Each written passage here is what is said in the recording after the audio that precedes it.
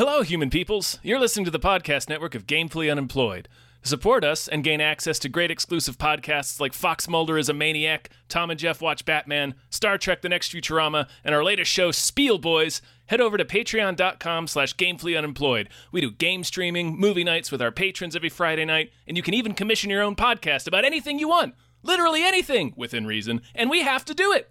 You are quite frankly out of excuses not to go visit patreon.com/gamefullyunemployed. That's patreon.com/GAMEFULLY unemployed, which is spelled like it sounds.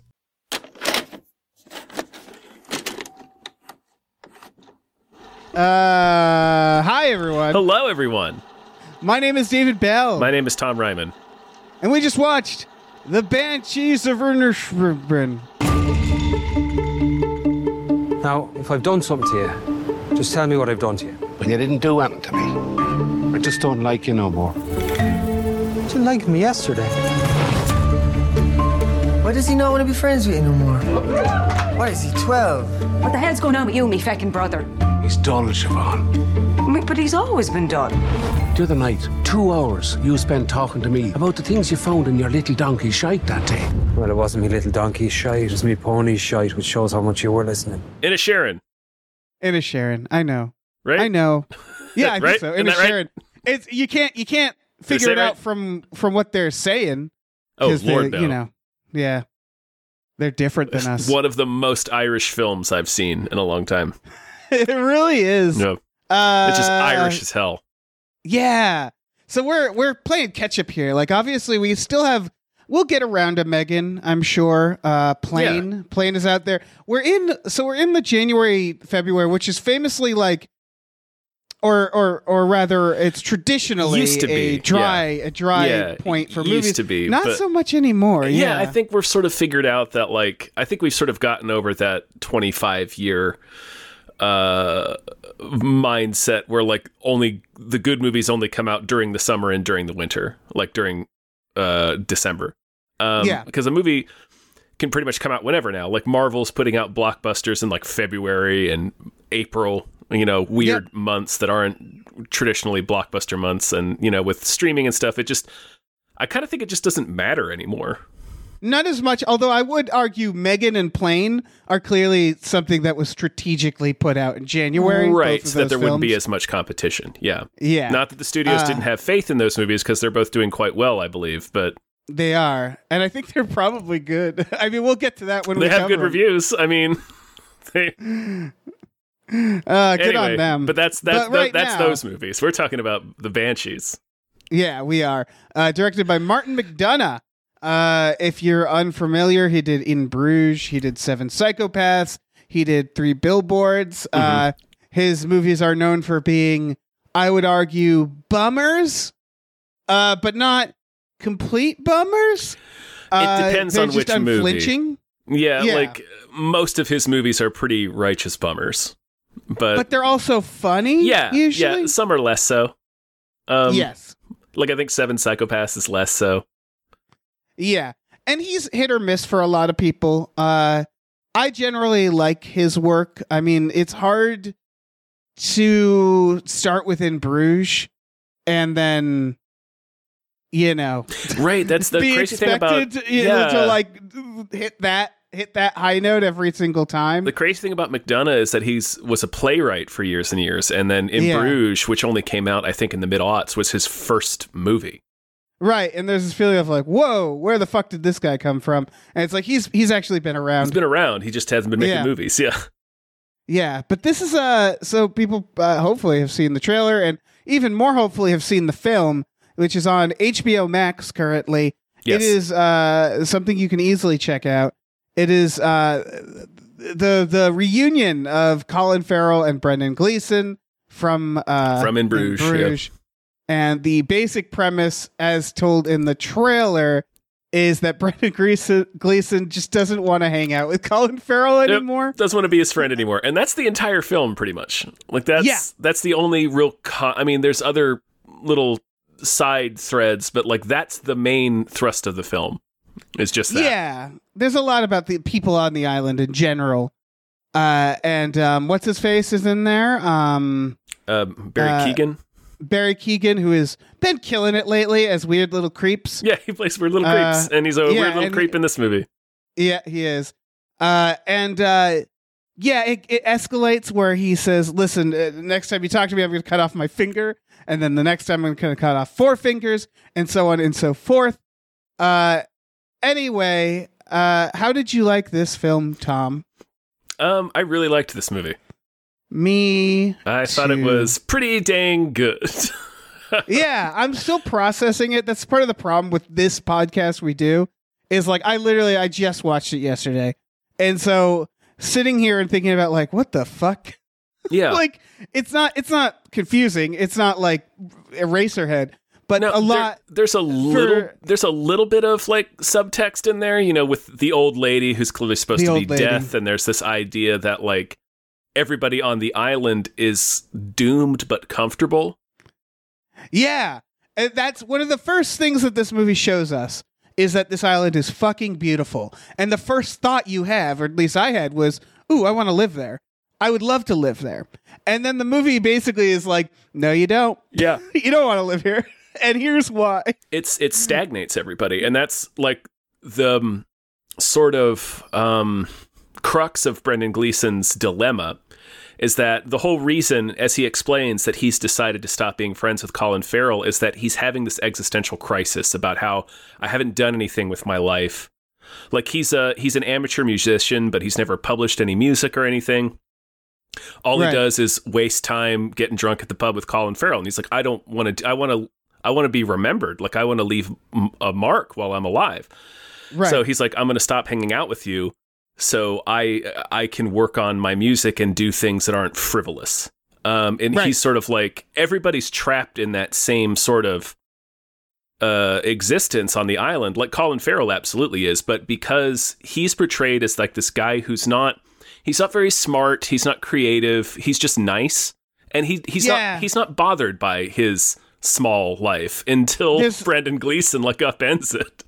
Yeah, there's a point where he has to like slowly realize that he might be one of the dummies of the town, like where he's asking people, and everybody's like, no. No, they're all like, no, Barry Keoghan's the dumbest guy. It's like, okay, but who's the next dumbest guy? And then everybody's like, oh, you don't want to have this conversation. Yeah, and then later Barry Keoghan like corrects him about something, and he's like really bothered. He's really by bummed. That. Yeah, yeah. And so it's that idea. At first, you kind of feel like Brendan Gleeson's character. His name is what is his fucking name? Is Colm? So it's like 3 names though. I think it's Colm, yeah, but with the accents, it sounds like Colm, I think. But I believe his name is Colm. We should look it up. Yeah. We'll just call him Brendan Gleeson. It's easier. Lake Placid's Brendan Gleeson. Yeah. Yes. And so Lake Placid 28 days later is Brendan Gleeson. He seems like the asshole at first, and especially when he explains it, because it's this idea. He's like, you think you're going to be remembered for being nice, and so you're kind of on the side of Colin Farrell at first, where you're like, yeah, but it doesn't fucking matter. Like it's better to be nice than be an asshole. That's kind of the movie's question. Is it exactly like, is the greatest virtue doing something that's quote unquote worthwhile, or is it just being a nice guy and having friends? Exactly. And I would argue also Colin Farrell isn't as nice as he's presented as his first, because he is persistent. And you could argue he's like a puppy dog, like he doesn't understand, and he just keeps pestering Brendan Gleeson. I think, and at a certain point, it's like, you should leave him alone. He should leave him alone. Yeah, I think he is nice. It's just like, there's nothing like sinister or insidious about him. It's just, he doesn't know. He can't accept this. Like he doesn't. It's so It's so beyond his understanding, because he's kind of this small-minded guy. He's perfectly content with his life the way it is. He just cannot fathom what Brendan Gleeson's going through, so he won't leave him alone. Right. And there's an ongoing thing of that, and then the idea of people kind of talking about the mainland as being a big deal. There's also a civil war happening. This is in the 20s. This is the 20s in Ireland. Yeah, this is the Irish Civil War. This is a real, I'm very dumb when it comes to history, so I'm just assuming that this is a thing that happened. We don't learn about other countries in America, Dave. That's true. I am the product of we the have American, no idea that other nations have had civil wars. Yeah. Yeah, and they nobody on the island seems to care too much. Like the cop at one point is like, I'm going to go do an execution, and he doesn't know which side is executing which. He's and just excited to do it, yeah. Yeah. The conflict is like far off and in the background. And obviously, it's thematically important because there's a civil war between these two guys, and there's sort of a civil war on the island of people who are sympathetic with Colin Farrell and people who are sympathetic with Brendan Gleeson. Right. So it's just kind of always in the background, yeah. Yeah, and it's almost trying to say that no matter how big or how small, there's always going to be a conflict, like in this small town or in this country or in the world. Like this is always part of us. Yeah. I think there's a feeling of like grass is always greener. Like there's some symbolism in this, which is looking through windows. There is when Colin Farrell first, like it starts by him being like going to Brendan Gleeson's house as he always does. And it's 2:00 and he's like, we're going to go get a pint or whatever. Day's over. Cause he's a farmer. So he's up early. So his day is over at like 2-3 o'clock. Yeah. And there's a lot of like, he looks through the window and Brendan Gleeson's in there just smoking and doesn't react. And that becomes a running theme of like them seeing each other through the window of the pub. And I want to dissect this because there is another through the window theme, which is the horses. He leaves the pony. He has a prized pony, Jenny. A donkey. Sorry. Named Jenny, right? Yeah. Jenny's the donkey. Jenny's the donkey, and the donkey he lets inside. And of course his sister hates it. But every time the donkey's inside, you notice the horse is looking through the window. Yeah. Yeah. And he finally lets the horse inside. And you know what happens when he lets the horse inside? The cow is looking through the window. So like, that's clearly a theme, right? Like of this idea of like always looking at the better thing and always wanting to be a part of something. Yeah, there's definitely that idea. And a hierarchy. Yeah, there's the idea of hierarchy because somebody's always on the outside looking in. There's the idea, I think you're right, about the grass is greener sort of idea where it's like you want to be inside just because you're outside. Like you sort of forget why it was you wanted to go inside in the first place. You just want to be inside because you're sick of looking in through the window. Right. And that sort of really parallels, like it really does seem that Colin Farrell he's not even really sure why they were ever friends. It was just, we would just talk at the pub and like, he's my best friend because I've talked to him for 25 years every day, but like they really don't have anything in common. And yeah. And you don't see their friendship when it was good. You never see their friendship. You don't have to, though. Yeah. It's always this sort of, conceptual thing. We never actually see it. And then I think the final element is the idea of separation, right? Where you never actually know somebody completely, like you're always there's always going to be some separation between you. So like when it's most obvious and most literal in that first shot where he comes over in that first scene rather, where he comes over to Brendan Gleeson's house to get him to go to the pub and he's looking in at him through the window. And it's like, there's a separation between the two of them and it's always going to be there. And I think that's like the third layer of all them windows. Yeah. All the window shit. Mm-hmm. So much window all shit. The window shit. Yeah, but it really is. It is the idea. It's hard because I'm trying to figure out like what is he ultimately trying to say? Because then there's the sister and her journey. And her journey it seems to be that she's the only one to actually like move on, to like progress in her life. The whole thing with the sister is that she's very nice and she sits and reads and she's clearly like has aspirations and is doing stuff, but she never talks about it and it's just in the background. Mm-hmm. And she basically quietly just gets a job on the mainland at a library and improves her life essentially. Right. She doesn't want to be stuck in the same life that Colin Farrell is stuck in. She's smarter than he is. She has aspirations for herself and she just wants out of the island. And it's another force It's sort of it's another way of asking the same question that the main conflict of the movie is asking, where is it selfish for Brendan Gleeson to be like, I don't want to be your friend anymore? I would argue there's a direct comparison between her and Brendan Gleeson, because Brendan Gleeson aspires to be this like smart city folk guy, like artist. Yeah. But I think the difference they're showing is, like, for example, she corrects him.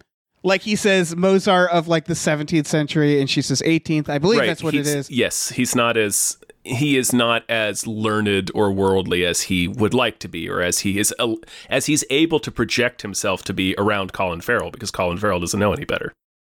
Right. And so there's this feeling of like, I think what the movie's trying to say with that is, like, if you want to like progress, if you want to like be quote unquote a better, more sophisticated person, you don't cut out the people you deem lower than you. Yeah. That's not how you do it. The sister doesn't do that. She just, it's showing like the difference between, the sister is like, listen, I have to go to the mainland. I have this dream I have to pursue. I love you.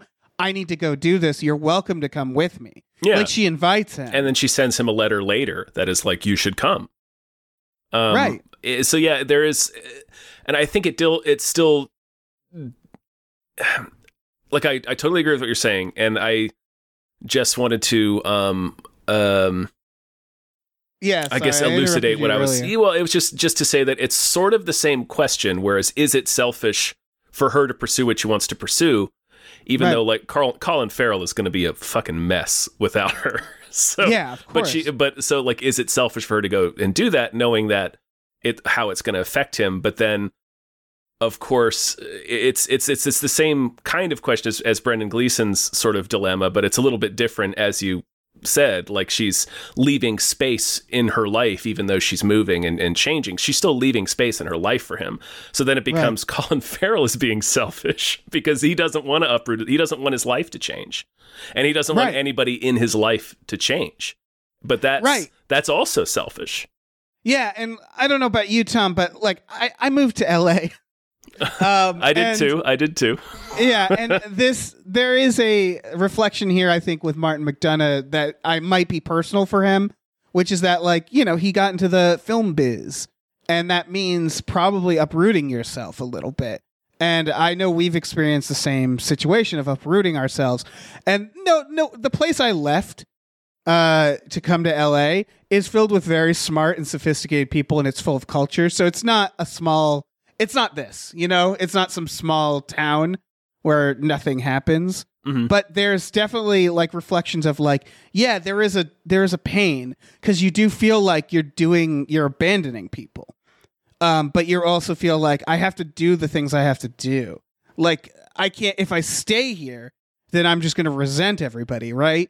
Like, there's that conflict. And the only answer, like the sister, it really, like, I really felt that, because again, there was no one, I didn't leave behind a Colin Farrell, but like, there's that feeling of like, it's sad. It's sad to leave home. It is. Yeah. Yeah.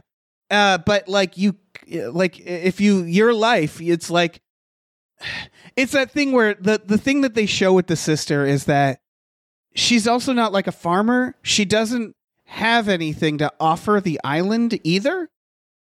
And there's that idea of like, you can sort of tell, like, she doesn't really fit. Like, she doesn't, there's nothing she can do here that's going to make her happy. Right. And so it's like, that's where this movie isn't a sad story, where like the sister is very much like it's a happy story with the sister. That said, then there's people like Barry Coogan in this, which, good fucking God. Yeah. Yeah, for spoilers, Barry Coogan's character, he's the son of the cop. Yes. And he is like, we all kind of know this type of person. He's a local, and I wouldn't say he's a dummy. He's kind of like Colin Farrell, where he's just a very nice, like, he's kind of a creep, but they never show him doing anything insidious. No, he's just it's clear he has a crush on Colin Farrell's sister, Siobhan. Yes. And so he's really direct about it, but he's also he's a kind of a nightmare. Like, he's exhausting, but there's something very childlike and kind of innocent about him, where he's just so earnest. Right. And he is kind of a dummy. He's like the town clown, basically. He constantly drinks too much and gets into trouble. Right. And he is sort of simple. But yeah. But the reveal is that his father, who is the cop. Oh yeah, I like that this movie is also fuck cops. Just cops on the side, fuck cop. Yeah, his father, the cop, who is lording over the town the best way he can. Like, that's a thing where it's like he's got a little bit of power. He's a little bit of power. He's a real tin pot dictator. Yeah. Yeah, and you see that a few times. I think the woman at the general store has that too, where it's like basically her currency is information, and it's all just gossip, and it's like she treats it like this really serious thing. But his father beats him, and it comes out later that he is molesting him, and so he is fucked up. And there is a conversation near the end where, right before the sister leaves, Barry Coogan basically goes up to her and he's like, "Hey, so just on the off chance, would you ever fall in love with me?" And she's like, "No, sorry." And she's very direct, and she's not mean about it, but she's very direct. Yeah. And he's like, "Okay, well, there goes that dream." Yep. And then he's like, I gotta go. And he walks away. And you know exactly what's going to happen to this character at that point. Barry Coogan, holy shit. Like, he needs all the career. I mean, he's about to, he was in that Marvel movie that nobody cared about, but he's about to be in a Batman. Like, he's going to be all right. But yeah, he's going to be damn right. Good. Yeah. No, I mean, I think he needs Oscar after Oscar. He needs to just, I don't know. He's killing it. And sure enough, there's a great sequence where Colin Farrell's waving goodbye to his sister. And in the background, he's standing on the cliffs. In the background, you just see this figure standing on the cliffs, and you don't see him jump or anything. He just keeps obscuring him with his hand. And you realize you're expecting him to disappear from the shot, and he never does. But it's you realize that anticipation, and sure enough, this character kills himself. Oh, see, in that scene, I thought... Oh, that's probably death. I thought that was the old woman, yeah. It probably is, but the first thing I thought about was that's him. Yeah, the idea is that she's the old lady who is clearly death. She tells one of the characters early on that somebody's going to die pretty soon. So I love the old lady. The old lady's great. So she's always around, and you see her standing on the cliff. It's this figure. She's never in focus, and like you said, Colin Farrell doesn't notice her, and he kind of blocks her with his hand in the shot. But his sister sees her, and she gets this concerned look on her face because she knows what that means. Right, because they keep saying someone's going to die. And she is ultimately right. It is Barry Coogan. It is Barry Coogan. And it's very sad. His arc is very sad because it's basically the idea of this person who never really had a chance. Nope. You don't know this person's potential. It's not that he was, he's not I think there's a big part of that with this is that no one is inferior than each other in this. It's just about where you were born and where what they you were live born into. And their situation. Yeah, because he's the cop's son, and he has just been beaten his whole life, and it's it's like a fucking chicken that was born in a slaughterhouse. It's like you never could have thrived. And the whole island is kind of like that, where it's a whole island full of people that have never really been able to, I guess, reach their full potential. And Brendan Gleeson has sort of woken up and realized that. Yeah, but instead of doing he is sort of doing, he's trying to do his music with the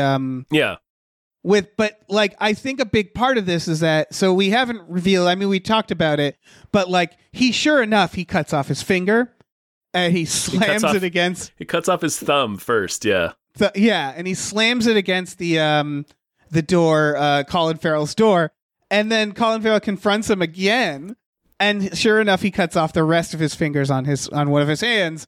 And it basically creates a situation where he can't play music anymore. Yeah. And so it's sort of the cutting off your nose to spite your face, where he is more obsessed with telling Colin Farrell to leave him alone than pursuing his dream. Right. He would rather cut off all of his fingers and say to Colin Farrell, look what you've done. You've ruined my ability to play music. And it's like, no, you did that. You did that. Right.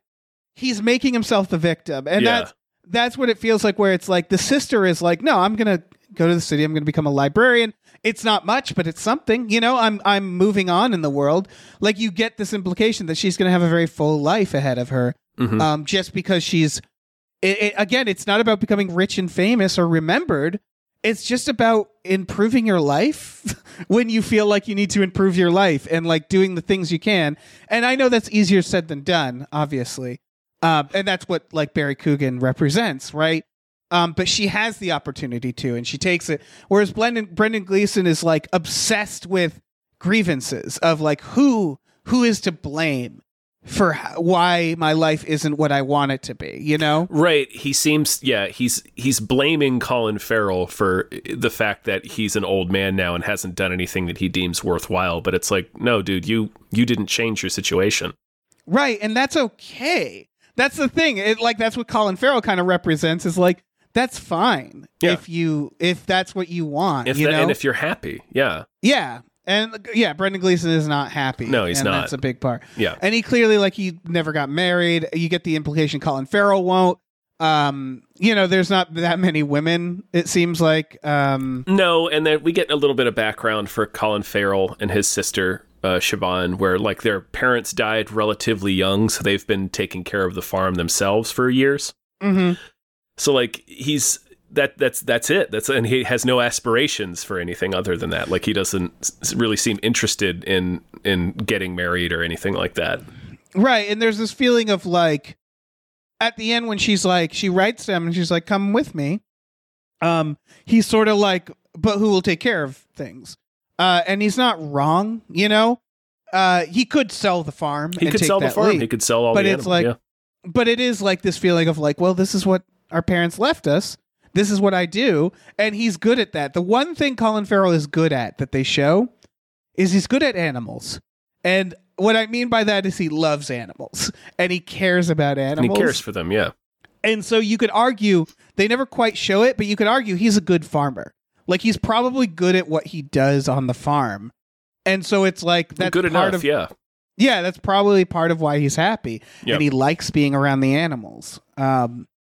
And that's a big part of it as well. And then, of course, when she sends him that letter, the irony is that she's like, well, you could come and visit me. And what's his name? Barry Coogan can take care of the animals. He's always shown an interest in that. And he has to, well, he's dead. So that's not going to happen. But I don't think he also doesn't tell her that Jenny has died, right? Yes, which is a big part. So that's what breaks him. Yeah. And we've sort of been holding off on that until now. It's the saddest part of the movie. Well, no, I would argue it's not the saddest part. Is the saddest part of the movie. Barry Coogan, but I guess what I mean is saddest when it comes to a moment that just like stabs you. Yeah. The moment that stabbed me is when he gets punched by the cop, and then wordlessly Brendan Gleeson picks him up, Colin Farrell, and gets him on his horse and takes him home. And when they get to the crossroads, Colin Farrell just starts crying, and Brendan Gleeson just sort of quietly leaves. That part is just like, fuck. God damn it. Yeah, because they're not speaking to each other. He's given him this rule, don't speak to me. If you speak to me, I'll cut my fingers off. Yeah. So they have to ride in silence. And he's still enough of his friend that he or I guess at least enough of a human being that he picks Colin Farrell up and gets him home, but still goes his separate way when they hit the crossroads where the road splits to go to his house and then to go to Colin Farrell's house. And he starts crying. Yeah, I had forgotten about that scene. That stabbed me. By the way, just so we're clear, first of all, you shouldn't be listening to this if you haven't seen it. You should see it. Also, the movie does have funny moments. The movie, we're sounding like it sounds like a fucking tragedy. It's not, it really isn't as devastating as you might think. Yeah. It's real. It is and it isn't. It is and it isn't, but it's more, it lands more on the side of navel gazing, I think. Rather than being true, just knock down, drag out tragedy, woe is me. Martin McDonagh has this knack for making like, almost like parables, like fables, where it's like you don't feel like these people are entirely human. And he's telling a moral tale a lot of the time. And it was easier, I think, in his other films, because his other films it's even more pronounced. Like, right, in like Bruges, in Bruges it's feels like, real surreal. Yeah. Yeah, even though it is very tragic, it is the characters are very funny and it's very out there. This feels a little more. It is still funny, but the humor is a lot more like absurdist. A little. I don't want to say subtle. There's just a lot of moments that made me giggle, where it's like the way they're talking to each other. Are you Rowlin? That bit at the beginning. Yeah. Where it feels like, I mean, again, he writes plays, so it feels very much like play dialogue, where it's like a lot of repeating lines, a lot of very funny back and forth. Yeah. And it is funny, but it's not like piss your pants funny. It's you know? It's like real quietly funny, I'll say. Yeah, in Bruges, I would say is a lot funnier. Yes. Yeah. Seven Psychopaths, I think, is funnier. It's funnier as well. Yeah. This is more. Yeah. This is a quieter, funny, but it does take the edge off. It took the edge off where it's like I felt stuff watching this, but I didn't feel like it didn't feel unearned. I wasn't mad at the movie for making me feel that way, you know? No, and like sometimes a movie is just tragic in a way that you go, "Fuck, man, why did I watch this?" You just beating me up with this movie. This movie never fully guts you, at least not me. Like it really gets close a couple of times, but it's really more about it's more introspective, I think, than being tragic. So it's more about like looking at where you are in your life, I suppose, than not everybody, like, again, the sister makes it out, like people make it out of it and like life goes on, and the ending is bittersweet. It's not. So to get to that, basically, Brendan Gleeson throws his 4 fingers at the door. Jenny the donkey eats them and chokes to death, which is, again, funny but sad, because you the whole movie, Colin Farrell loves Jenny. It's clearly like the love of his life is this fucking donkey. It's his best friend. I mean, outside of Brendan Gleeson, Yeah, and the donkey dies, and he has to bury this donkey, and it's so sad. And then when he writes to his sister, he doesn't mention the donkey, and that's very telling, because it is. We were talking about him being very selfish. That is the first thing he does that shows that, like, he doesn't want her to come back. He doesn't want to tell her this, because he knows that if he tells her this, she's going to come back. She's going to be, she's going to be really fucking concerned for him, because the donkey is like his lifeline, and the donkey's gone. And so the fact that he lies about that says a lot about him. Yeah. And then, of course, that's when he decides, I'm going to go burn down Brendan Gleeson's house. That is such... I love... Which is funny, but it's also tragic. Yeah, I love the escalation of it. Like, he's been so nice the entire movie, and he tries different things. Like, it's like, oh, the reason you're too nice, that's why he doesn't want to be friends with you anymore. You need to just really, like, kind of, break his balls a little bit. So there's a scene where he just kicks open Brendan Gleeson's door and curses him out, and he's like, okay, did that work? Yeah, and that's when he shows up, throws his fingers at their door. Yeah, and that again, the whole thing is all he has to do is leave him alone. All he has to do is leave him alone. He's trying to crack this, and it's like, no, just leave him alone and move on with your life. You gotta, but he can't. He can't get over it. And I love that idea that it's just a guy who says, I don't want to be your friend no more. I no reason why. I just don't like you anymore. And that escalates all the way to this guy burning down his house. Right, because Colin Farrell's whole thing is, I don't think anyone's ever told him that before, right? Like, he gets satisfaction, and part of the way he's content in his life is that people like him, right? Because he's a nice guy.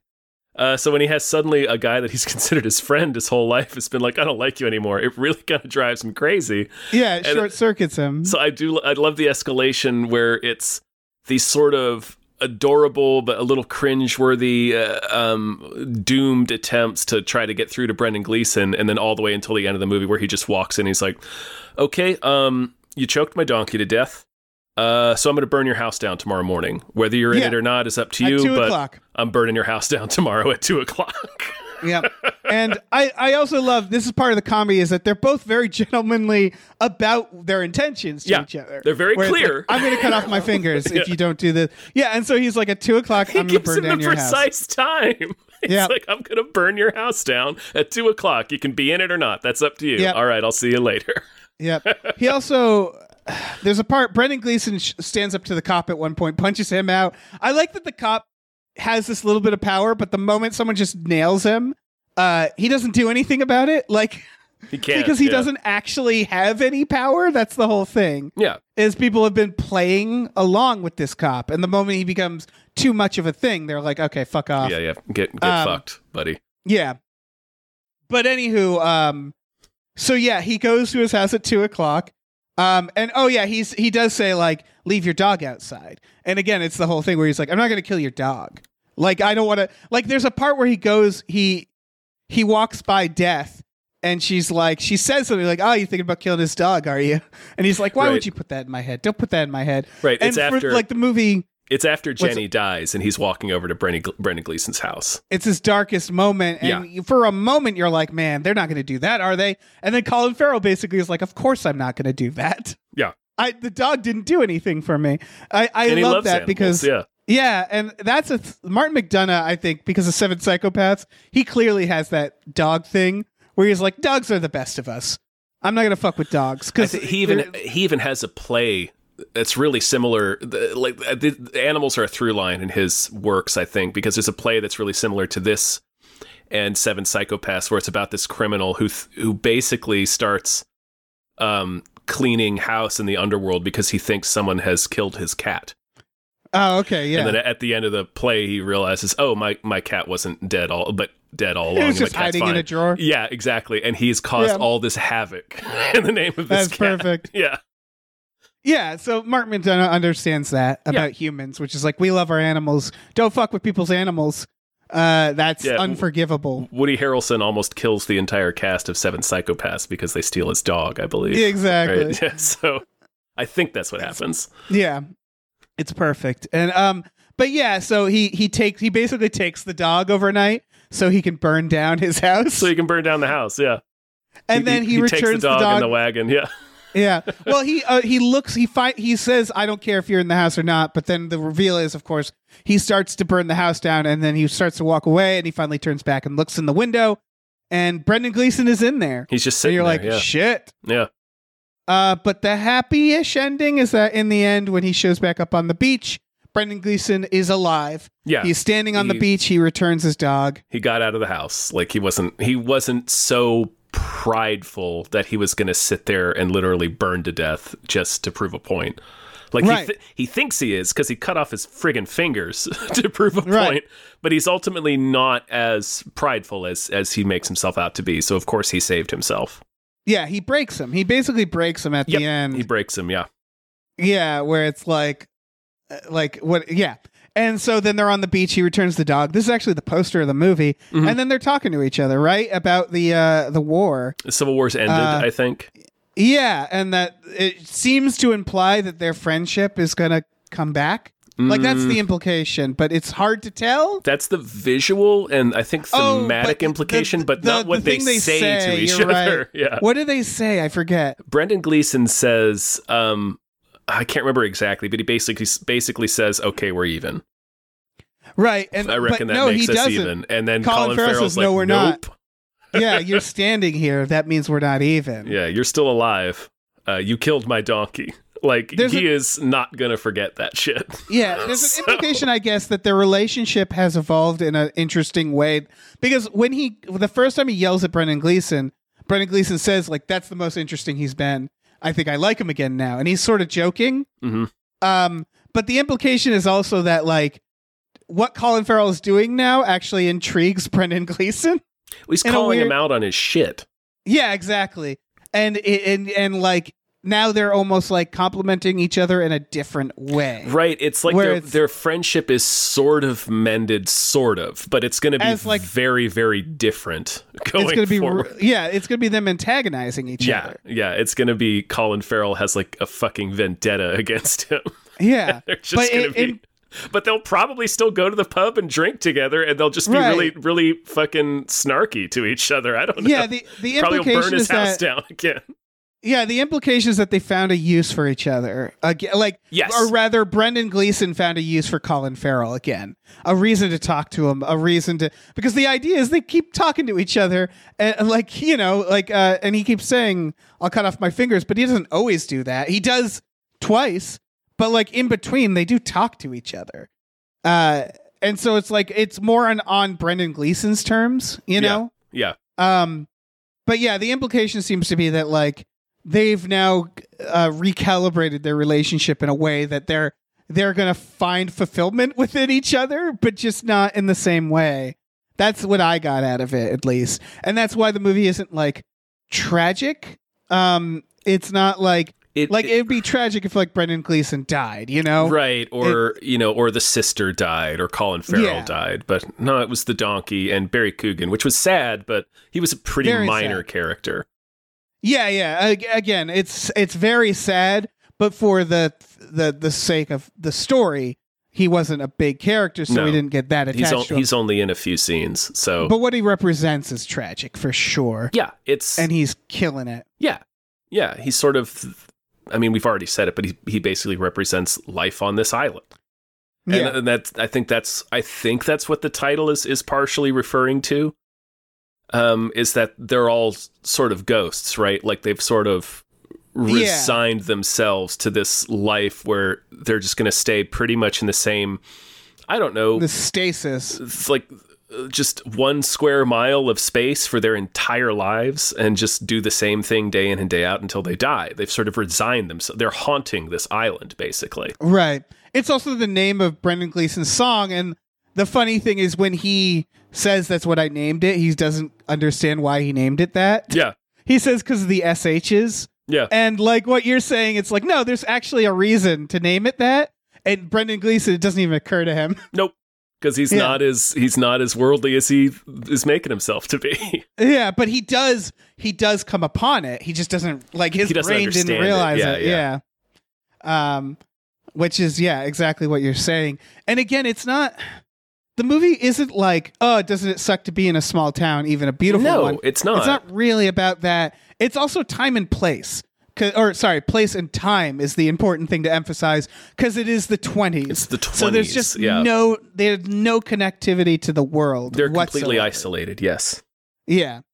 And so it's this idea of like this feeling of like if you were in the type of place and you had this feeling of like I need to get out of here, like it could be really fucking sad, you know? Mm-hmm. It's sort of the same way nostalgia used to be sadder, where it's like, yeah, you used to like leave your home for a war and come back and your house would literally be rubble. And you're like, it's not that I miss Muppet Babies. It's that I miss my fucking childhood because it's literally gone. I miss being a child. Yeah. I miss being young. And I miss when the world was simple, you know, literally when the world wasn't rubble. And so like, it is way more pronounced in the time that, and it doesn't mean that these feelings don't exist today. It's just that by choosing this time and place, I think it really emphasizes that feeling for the people on the island, which is really of like, they don't like someone like Brendan Gleeson who's thinking about how can I be Mozart? It's like, man, you don't really have a, it's not an option. You don't have a MySpace, you know, like you have the mainland. That's it. You have some boats leading to the mainland. Yeah. And that's all you got. I think that's the movie's not, like you said, the movie's not like poo-pooing on small town life. It's just asking the question, is it what's more important here? Like what's more valuable? Is it more valuable to live a small life that you're content with? Or do you want to exchange that for the possibility of making your life bigger?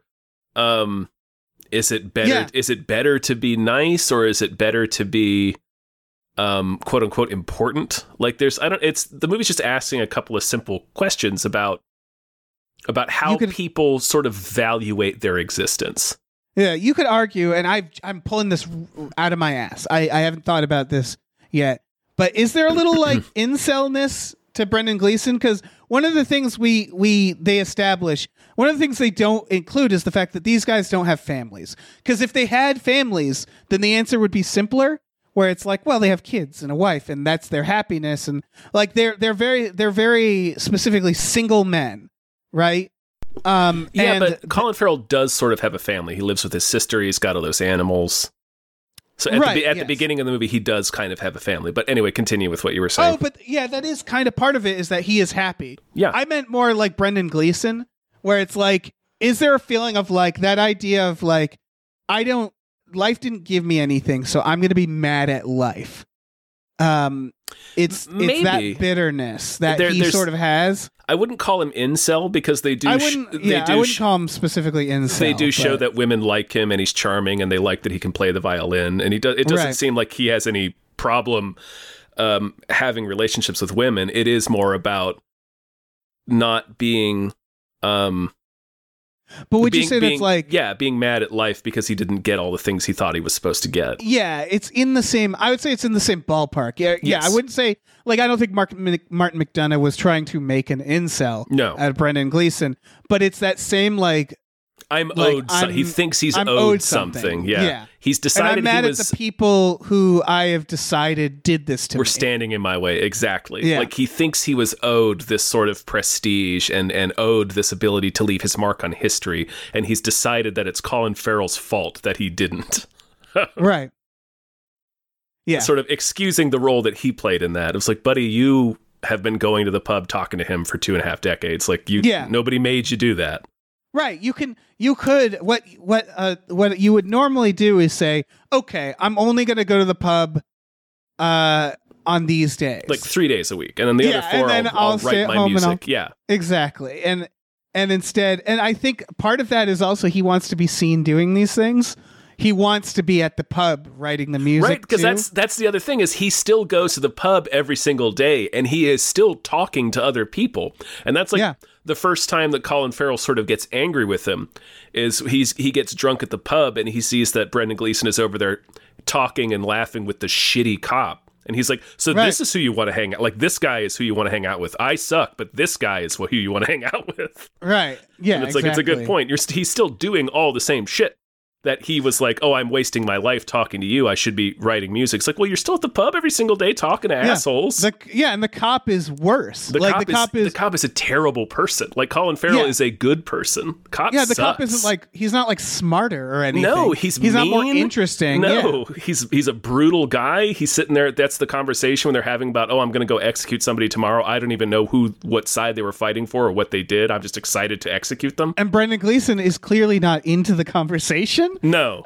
So it's like, what's different between this cop and ultimately he punches the cop out. Yeah. Because ultimately that is part of Brendan Gleeson's arc, is like, no, fuck this cop. Right. I'd rather talk to this guy who burnt my house to the ground. Yeah, I would rather be friends with the man who burned my house down. Yeah. Yeah, exactly. Because at least he's like passionate about something. Yeah. That's not destructive, I guess, which is a funny thing to say about a man who just burned his house down, but like that's, well, I think that's like part of the common ground. We keep saying like, oh, he finds him interesting again, and I think it's just, I'm not sure exactly how to articulate it, but I think it's pain. I think so Colin Farrell finally the idea, so we don't know much about Brendan Gleeson, do we, in this? No, we don't really know much about either of them. Yeah, you could argue, and maybe the movie didn't want to do this, but like, if Brendan Gleeson was like a widower, there would be a, like, they didn't want to do this for obvious reasons, where it's like, if he had just lost his wife or something like that, you could see, they didn't want to show any, like, this is why he changed. They didn't want to complicate it. Yes, but there is an implication that, like, the moment Colin Farrell actually understands pain and loss is the moment Brendan Gleeson starts being like, you're interesting again. It reminds me of that South Park episode. I think it's called "You're Getting Old." It's the episode where Stan starts to see everything as shit. Oh, that's great. Like he has like his 10th or 11th birthday, and like everything he used to like sucks to him. Like it's like he just sees literal shit everywhere, and like the rest of his friends can't understand it. And And he's just like, I don't know. Like, this all seems pointless and dumb and shitty to me, like actually shitty. And right. I think that's kind of the similar idea. Like Brendan Gleeson has gotten to that point in his life where he's having this existential crisis where it's like, man, my life is worthless. I haven't done anything that's worthwhile. And once Colin Farrell gets to that point as well, after his donkey dies and his sister leaves, he's like, oh, okay, we can be friends again. Yeah, exactly. That's now you're seeing the world the same way I see it. Yeah. Yeah, that feels like a big part of it. Yeah. I think, doesn't the old lady walk by them too while they're on the beach? She must. Yeah, she's like watching or something. She's constantly there. I think she walks past them on this scene, but I'm not positive. Yeah, she's a blast in this. Yeah. I don't know what it is to say about the fact that the sister hangs out with the old lady. And then like Colin Farrell says, no, you hide when you see her. And she does, and it's clear everybody hides when they see her. Except for the sister. The sister's the only one who's talking to her. And exactly. I think what that is that's sort of like she's the only one who gets up and leaves, right? Because everybody else is pretending that the specter of death is not looming around them. Right. But it actually spurs her into action, where she's like, I don't want to sit here for the next 30 years. I want to go have a life. Like I think I deserve to go have a life, and so she does that. But everybody else hides from her. Yeah, and you see that where like sometimes she's almost invited to the pub, and every time she's at the pub, they offer her a drink, and she always refuses it, I believe. And it's that idea of like, no, she doesn't want to sit in the fucking pub. Yeah. The pub is death to her. It's a trap. Yeah, it's a trap. Yeah. Which again is to like, her anyway. To her. To her is the key word there. Yeah. I really feel like this movie it's not that judgy considering what it's saying. I don't think it's judgy at all. Yeah, I don't think it is at all, but it could have been. You know what I mean? Like very easily could have been. Yeah, for sure. But that's why it's key that like Colin Farrell is the main character, which is the person who kind of represents the positive side of this town, of like a guy who's like, yeah, I'm happy. I don't have I don't have a wife and kids, but I have family. I have my horse, my cow. I got my donkey. Mm-hmm. I live in this beautiful island. I have my friends. I've got my pub. He's content. Yeah, he's perfectly content with his life being very small. Yeah. And it's not. Yeah, they're not making a judgment on that. No, he's just a nice guy. Like that. Really, that's really it. Yeah. It's pretty great. Yeah. God, I don't think I have anything else to say about this movie. It feels like one of those movies where after I see it a few more times, I'll have more to say. Yeah, it's one of those things where I could keep talking about it, but I feel like I'm just going to repeat myself. Yeah, very good movie. It's probably really going to get a bunch of awards. I don't think it's controversial to say it's a good movie. I think everybody's going to be jumping on this film. I think it's going to be I saw some outrage, quote unquote, on social media about the fact that the donkey dies, but whatever. Wait, really? A little bit. Just a very small amount.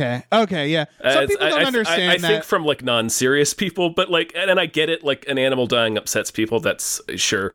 Yeah, but it's not like, that it's always not is silly to me. It's a little silly because a person dies too, but it's not like super gratuitous if that stuff really bothers you. You see the body of the donkey, you don't see the death. Yeah. And also like, I don't know, it's Martin McDonagh. He's a big, he is, he understands that putting uncomfortable things in a movie isn't condoning it. Three Billboards is probably my least favorite. I only saw it once, but Three Billboards deals with some complex ideas. Yeah, and around stuff like suicide. I don't think he pulls that one off. I think that's actually a bad movie. Yeah, I have to rewatch it. But that's what I was going to say. Is Martin McDonagh, when it comes to morality, takes some very large swings, and that means that he doesn't always nail it. Doesn't always nail it. No. In Bruges, the main characters are terrible people. Colin Farrell is a terrible person. The inciting incident is Colin Farrell shoots a kid in the head. Exactly, and it's by accident. On accident, he didn't mean to, but he's having this. But he meant to shoot a priest. Right, so, he was trying to assassinate somebody else, and he killed a kid instead, and he's having this crisis about it. Yeah, and he's a bad person. He's a bad throughout person. The movie. Yeah. And he's a violent and a shitty guy. But the whole thing is like the movie's not saying, "Isn't this cool?" It's like, no, he's a shitty guy. That's the point. Martin McDonagh and it's plays with that idea. Complex questions about morality. Like, it's a little absurd. Does he deserve to die? Yeah. Does he deserve forgiveness because he is a killer, but he didn't mean to kill this person? And there's also a little bit of absurdist in there because it's like he's a murderer, but he's having a crisis of conscience over murdering somebody because he didn't mean to murder that person. Seven Psychopaths as well, where they're literally the main character's job is they kidnap dogs for the reward. Yes. And it's like, they're scumbags. Martin McDonagh likes scumbags. This is probably the most morally on the level the characters have been in a while. Yeah, I think the only scumbag is the cop in this movie. Yeah. And that was surprising to me. The point being that this is what I like about Martin McDonagh is that he doesn't always pull it off. But he tells these like morality tales, and he's trying to ask interesting, complex questions. And I only saw Three Billboards once. I remember that deals with a racist cop in a bad way. That really, was my impression. I get what he was doing. It's a similar thing with what he did in Bruges, where it's like he takes this racist cop who's played by Sam Rockwell, and he's like, is this person worthy of forgiveness? Can this person, even though he's a scumbag, still have a moment of grace? And it's like, I appreciate asking that question, but it's like, we don't need to rehabilitate a white supremacist right now. Like, that's not a thing I'm interested in doing. Also, I would say, like, he didn't cover it all the way. No. Again, I only saw it once, but it's like, you can mask that question today in a movie, but the answer has to be very complex. It has to be very nuanced. And ultimately, it is sort of like, and it's a little silly again, in Three Billboards. Big swings, but we're not talking about Three Billboards. We're talking about Banshees of Inisherin, which is a great movie. Great movie, folks. Go see it. Yeah, watch it. It's on HBO right now. It's very, very good. I think Colin Farrell might win the Oscar. Yeah. So we'll see. I can see that. Yeah, we'll see. Yeah, I hope he's a favorite. Coogan wins. I think.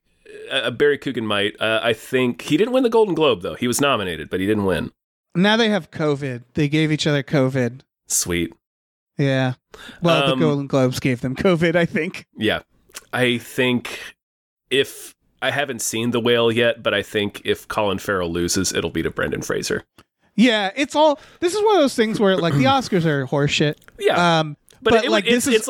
It's one of those actors where it's like, man, I'd like to see him get an Oscar because he really is quite good. And he's always been really good, but he's only now sort of getting the recognition for being good. Colin Farrell? Yes. Yeah. Yeah, he should have gotten for Daredevil. He's fun as hell in Daredevil. He's so fun in that movie. He and Michael Clarke Duncan save that movie. That movie's not good, but like they make it watchable, especially him. Like he is so fucking entertaining in that movie.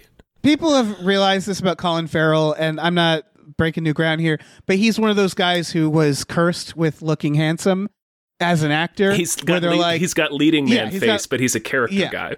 Exactly. He's a Brad Pitt. He's a hopefully a less problematic Brad Pitt. Yeah, a less abusive Brad Pitt. Yeah. Yeah, a less problematic Johnny Depp. God, what is with these guys? He doesn't. For what it's, Colin Farrell does not have any of those kind of stories around him. He doesn't. So. But it's just wanted to make that very clear. Yeah, in terms of career, it's the same, which is that they were leading men, but they really like. Right. They're like, oh, he's handsome. We got to put him in the lead. It's like, no, he's kind of got to play weirdos or like. Right. I mean, this is a leading performance, and he's very, very good at it. It's just that for a while they couldn't figure out what to do with him, I guess because he was too handsome. But it was like, no, have him do character roles. He's great at it. They want him in films that like all audiences could see. Yeah. This is a film that's like, if I were a kid and this movie existed, I'd be like, oh, look at that boring piece of garbage you over would there. Watch this. Yeah. Yeah. This is not for children. That's right. That's right. They tried to 4-quadrant him, and that's not really what he's good at. Exactly. Yeah. He's better at like the niche roles. Yeah. Yeah. I was gonna say with the Oscars, like they're bullshit, but I do like years where it's like I genuinely am rooting for multiple movies and people. Yeah, because that just means it was a good year. Yeah, Michelle Yeoh and Kei Kwan or Kei Kwan from Everything Everywhere All at Once are probably going to be up for awards too. It's just like a good year. I don't know who to pick. I don't know who to pick for this shit, and that's great. That's good for us, you know. Yeah. It's good for us. It's good for us when it's like you look at the list of nominees and you're like, shit, I don't know. Yeah, exactly. Great. Great stuff. Great year 2022. Really was a pretty good year, honestly, for movies. Yeah, I said before, it wasn't the best horror year. Like, there's a lot of really good horror movies, but it wasn't a good year for scary horror movies for me. Otherwise, it was generally a bad year for blockbusters. Depends on how you except look for at Top them. Gun. Top Gun, Avatar was huge. 2. I don't mean box out. I mean personally, like for me. I would call Nope a blockbuster because it's basically Jaws. Yeah, that's true. And that's a really good one.